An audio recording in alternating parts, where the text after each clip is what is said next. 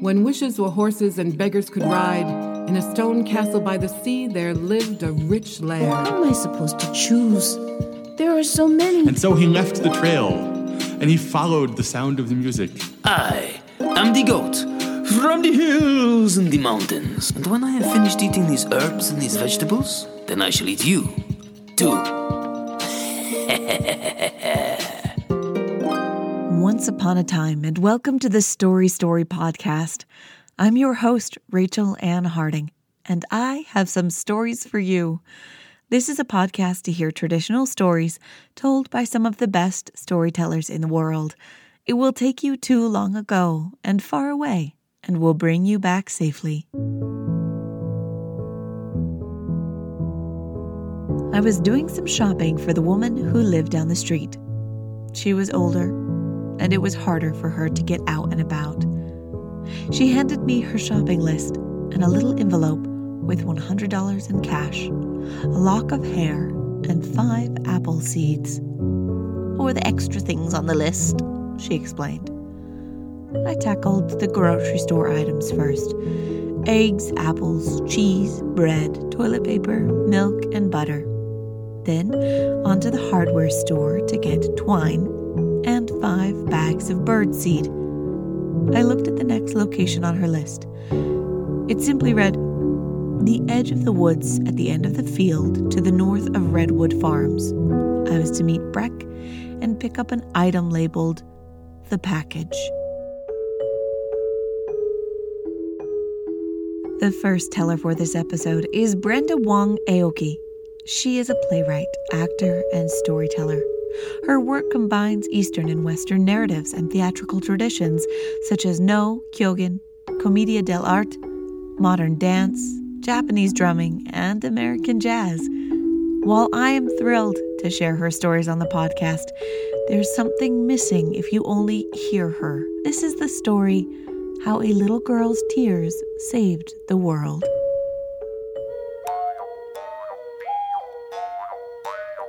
This is a story about why some people are left-handed and why some people are right-handed. A long time ago, the Hmong people lived way up in the mountains. They planted rice and corn and wintermelon. The village chief's daughter was called Means High. Means High was 7 years old, and she was very much like other little girls, except she was a bit of a crybaby. One day, drawn by the sound of the people washing rice, shh, shh, shh, out of the northern sky came a huge black bird. Big as a house, an iron beak, blood-red eyes. He swooped down, sucked up half the people in the village as if they were so many worms lying in the grass. All the people who survived ran to the village chief. Help us, save us," they cried. The village chief called Shao the wise man. Shao beat his sacred drum. Ton, ton, ton. "We must pray to the king of the sky and ask him to send us a hero to save us." So all the people burnt incense and prayed to the king of the sky for a hero to save them. Now the village chief was worried.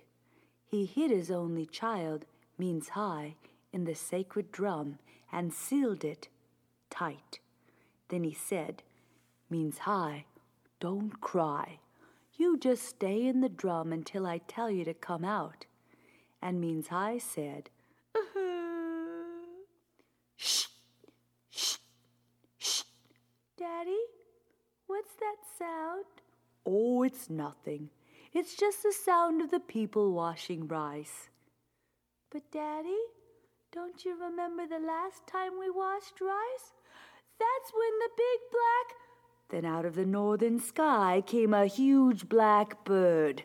He swooped down, sucked up all the rest of the people as if they were so many worms lying in the grass, so that no one was left except Means High hiding in the sacred drum. Meanwhile, up in heaven, the King of the Sky looked down and saw a hungry hunter taking a nap. The King of the Sky thought, "Aha, this man shall be the hero to save the village." So the King of the Sky used his magic and put down the tracks of a wild boar. The hunter woke up and saw hoof prints. "Oh boy, wild pig! I'm gonna catch him and cook him and make boadi, barbecued pork. Yum, yum! Oh boy, wild pig! Oh boy, wild pig! Oh boy, wild pig! Through the valley and up the mountain. Oh boy, wild pig! Oh boy, wild pig!" Until he came to a wonderful village with rice and corn and winter melon, but no wild pig. "Maybe if I hit this old drum, that wild pig'll run out. Then I'll catch him and cook him and make boadi. Yum, yum! Ton, ton, ton!" Eat me quick, I'm scared. "Huh? Ton, ton, ton!" Eat me quick, I'm scared. "Huh? Ton, ton, ton!" Eat me quick, I'm scared. The hunter took out his spear and slit open the drum. Shh! Out popped, ding, Means High. She told him all about the big black bird and how he'd eaten up all the people. "Little girl, can you make that bird come here?" "I think so. All you gotta do is wash a little rice." "Do it." I'm scared." "Do it." Shh, shh, shh. Sure enough, out of the northern sky came the huge black bird. He swooped down. At that moment, the hunter let loose with his spear. Hoo!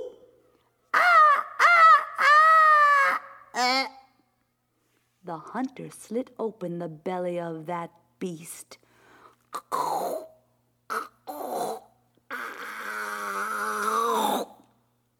Inside were thousands and thousands of human bones.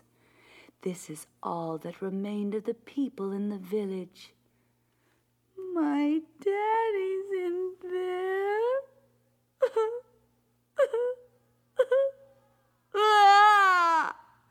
The hunter hated listening to girls cry, so he began to put the bones back together. Shh, shh, shh. Means High continued to cry. The hunter hated listening to girls cry, so he worked faster.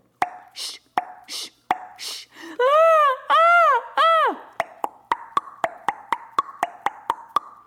After 49 days and 49 nights, the hunter had put together 3,000 sets of bones, and Means High had wept 3,000 teacups of tears. The hunter took those tears and he poured them over each set of bones. And ding! Up popped all the people. Just as happy as you please. Except the hunter had worked so fast that some people's arms were on backwards. And that's the reason why, from that day to this, some people are left-handed and some people are right-handed.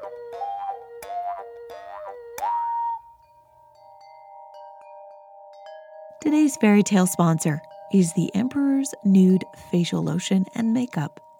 Many makeups today sit on your skin like the brick house the third pig built. The Emperor's Nude Facial Lotion and Makeup feels so light on your skin you won't even know it's there. The lotion comes in beautiful etched glass bottles, and while they may look empty, only those who know how to apply moisturizer properly will feel it hydrating their skin. follow up your moisturizing routine with some of the Emperor's nude makeup, which is so light you don't have to worry about it smudging or getting on your pillow ever again. Your brushes will stay clean as the day you got them.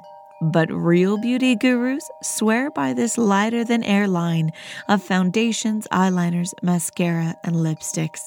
The Emperor's nude facial lotion and makeup. Only the most beautiful will know what you're wearing. This episode is also brought to you by the new Patreon supporter, Philip Leckman.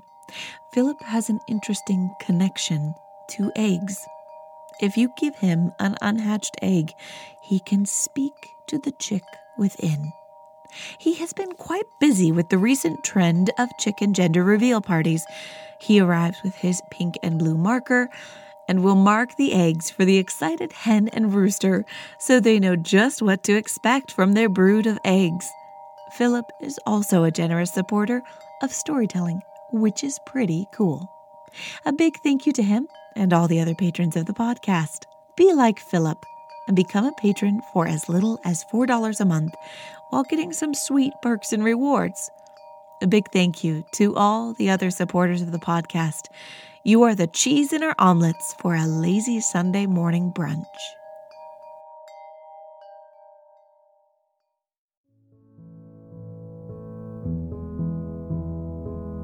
Breck was waiting for me at the edge of the field.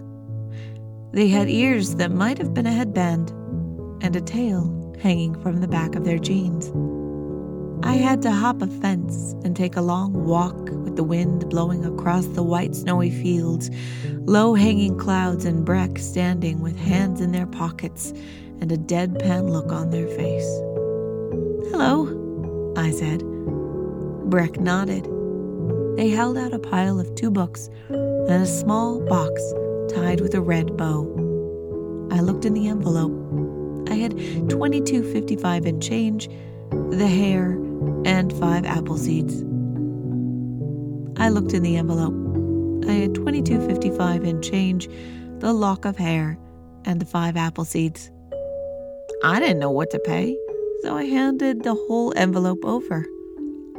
Breck looked inside, plucked out the apple seeds, threw the hair in the wind, and then grabbed a $5.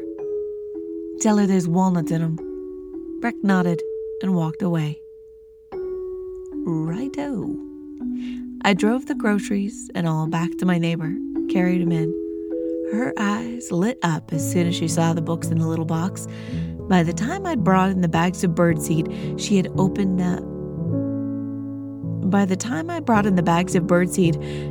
it and revealed a beautiful square of brownies. I did take a piece that she offered, and it was delicious. And yes, there were walnuts in them. The second teller for this episode is Janice Del Negro, a storyteller and professor at Dominican University. Her books Lucy Dove, Willa and the Wind, and Passion and Poison have received starred reviews and notable awards. This is a story from her album, Fortune's Daughters, Ghost Tales and Folk Tales, and is the tale Mary in the Garden. Small content warning. This one has a level of suspense and some bullying. The house was old. The woman who lived in the house was old. She was old when the parents of the town had been children and when their parents were children too. The hedge around the house was an old tangled wall, and the turret that rose above it was an old cloudy eye that looked over the town. Everyone knew that the old woman belonged to the house. She never came out. She had her groceries delivered, preferring to stay inside with what she knew. The hedge grew taller. The house got older. The children who tried to sneak into the garden on Halloween only tried once. The hedges are alive, they said, and the grown-ups laughed. Wind through an overgrown topiary garden, the parents said. Wind shaking limbs of hedge animals that need trimming. The children allowed themselves to be comforted, but they never went back to the garden, and they left the old woman strictly alone. We know what happens in that house, they would say. But of course, they didn't know it all. It would have gone on that way, the hedges growing taller, the house getting older. Except one day the girl came to live at the house. The neighborhood knew that the girl, Mary, belonged to the house the same way the old woman belonged. The old woman had the hedges trimmed, the fountain turned on, the little girl enrolled in school. It might have been fine, but Mary was not allowed into the circle of children at the school. It was little Debbie who kept her out. "After little Debbie snack cakes, I'm so sweet," she used to croon. But she wasn't sweet at all. She was a little beast, especially to the new girl. "Which girl?" she hissed. "How many old ladies are buried in the garden?" The other children were curious, but Debbie was just mean. "Witch girl, ghoul girl, you can never be one of us." Thanks to Debbie's poison, Mary was shunned by the other children, kept outside the circle, left to herself. With that sneaky cleverness some children know so well, the names and the nastiness were kept to secret whispers the grown-ups never heard. Mary found solace in the overgrown garden. The old fountain gurgled through ivy draped over a cracked basin. The chipstone cherub looked over his wild garden. The topiary animals, once so carefully pruned, ran wild through the paths. The hedges were so tall, the garden was like a maze. Wander in it far enough and you could barely see the house. Mary escaped the taunts of little Debbie and her followers by slipping through the wrought iron gate into the garden. The children never followed her there. They were too frightened to pass through the gate. The hedges hid Mary, although the shrubbery could not block out the taunts. "Witch girl, ghoul girl, they should burn you and the old lady too." Mary sat on the grass next to a stone bench. She was so lonely. She put her head down on her arms. She wasn't crying. If she had been crying, she would not have heard the rustling in the hedge. "Who's there?" she called. She peered into the foliage. The face that looked out at hers was made of dark green leaves, and the eyes were greener still. "Don't be afraid," Mary said. "I won't hurt you." From that day on, the taunts of the other children fell off Mary like dead leaves from a cold tree. She had a friend. Her friend never came into the house, but they played in the garden all the time. Tag and dead man's chase and hide and seek. Hide and seek was her friend's favorite game. Come out, wherever you are." Knowing that her friend would be waiting for her when she came home gave Mary a kind of armor against the children's teasing. Most of them went on to other things when they failed to drive Mary to tears, but determined Debbie wouldn't leave her alone. Debbie would follow Mary home, stopping at the wrought iron gate to whisper hateful things through the metal leaves and blossoms. "No one will ever like you. No one will ever be your friend. Why don't you just die?" The closed gate stopped Debbie for a long time, until the night Mary ran through the gate toward the garden, and Debbie stood outside the gate, hateful and hating. "Witch girl, ghoul girl!" Debbie rattled the gate, and it swung open without a sound.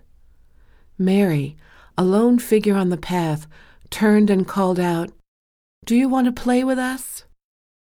She took off, running between the hedges, calling, come out, wherever you are." Debbie ran after her. "No one plays with you. You have no friends." "Oh, yes, I do, and his favorite game is hide and seek. Hide and seek, hide and seek. Who hides and who seeks?" Mary disappeared down a path, and Debbie followed, furious. "Just wait till I get you. Just you wait." Debbie ran and ran and ran. The paths went on and on and on. The garden never seemed to end, and the hedges got taller while the night got darker. Debbie had to stop running. She leaned on a tree, breathless. When did it get so dark? Mary? Over the bushes, Mary's voice floated on the nighttime air. Hide and seek, who hides and who seeks. The hedges were high. The paths were empty. Debbie could not hear the noises from the street. All she could hear was the wind blowing through the leaves, blowing through the hedge. All she could hear were the rustling leaves, the rustling hedge. Debbie walked back toward where the gate should be. The topiary animals stretched in the wind. The moon came up and glowed through the topiary hedges, giving the overgrown animals eyes that gleamed in the night. Debbie began to run to where the gate ought to be, run to where the street ought to be, run from the rustling to the gate and the street. But the rustling got louder and the hedges got taller, and the rustling got louder and the hedges got taller, and the rustling got louder and the hedges got taller. Mary, where are you? The rustling was all around, and Mary's voice, high and far, called to her friend, come out, wherever you are. No, don't come out, Debbie shrilled. There was the gate, a short run to the gate, and she would be safe. A figure stepped onto the path between Debbie and the gate. Mary? No, not Mary. Hide and seek, who hides and who seeks. A leaf-green face with eyes that glowed green fire, a leaf-green mouth and a voice that rustled and rustled and rustled. Who hides and who seeks? The high hedges muffled any noise.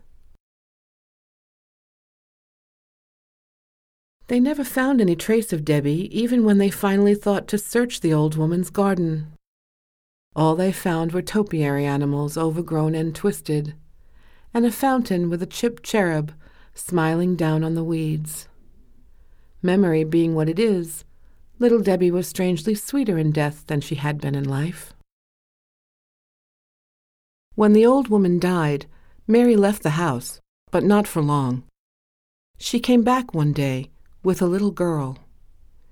Everyone knew that, just like the old lady belonged to the house and Mary belonged to the house, the little girl belonged to the house too. Mary had the hedges trimmed, the fountain turned on, the little girl enrolled in school. Even though none of the neighborhood children would play with her, it wasn't long before passers-by could hear the little girl calling, hide and seek, who hides and who seeks, above the garden hedges, and think, what a pleasant game the little girl was playing. Hide and seek, who hides and who seeks. Come out, wherever you are. Thank you for listening to the Story Story podcast. Show the love. Find Brenda Wong Aoki and Janice Del Negro on the internet. Tell them you heard them on the podcast and now want to hear them tell more stories. You can connect with the podcast on Facebook and Instagram at Story Story Podcast, or me at Rachel Ann Harding. The beautiful brains behind the fairy tale sponsor was Lynn Ford. The inspiration for the true fairy tale was a story seed from Laura Packer. You can find her lovely story and writing prompts by looking her up on social media. You can see the fairy tale sponsor ads on Story Story Podcast Instagram and Facebook page. While you're there, let me know the favorite story you have heard or the favorite stories of your childhood. Who knows, maybe you'll hear them here soon. This podcast is made possible by patrons like you. Consider becoming a patron or joining the mailing list to get podcast goodies or writing a review on iTunes. This podcast is made possible by patrons like you. Consider becoming a patron or joining the mailing list to get podcast goodies or writing a review on Apple Podcasts, which helps other story lovers find and enjoy the show. You will hear more stories next week, but until then, live happily ever after.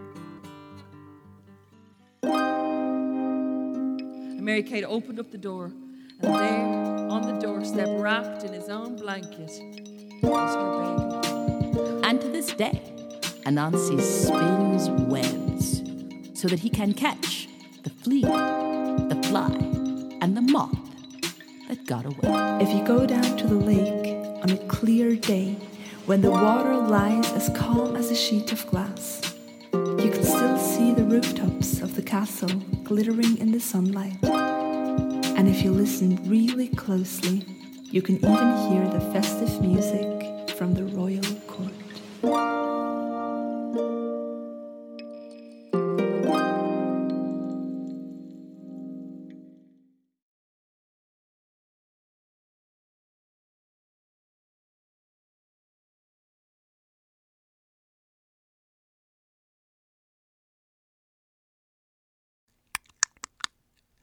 This podcast is made possible by patrons like you.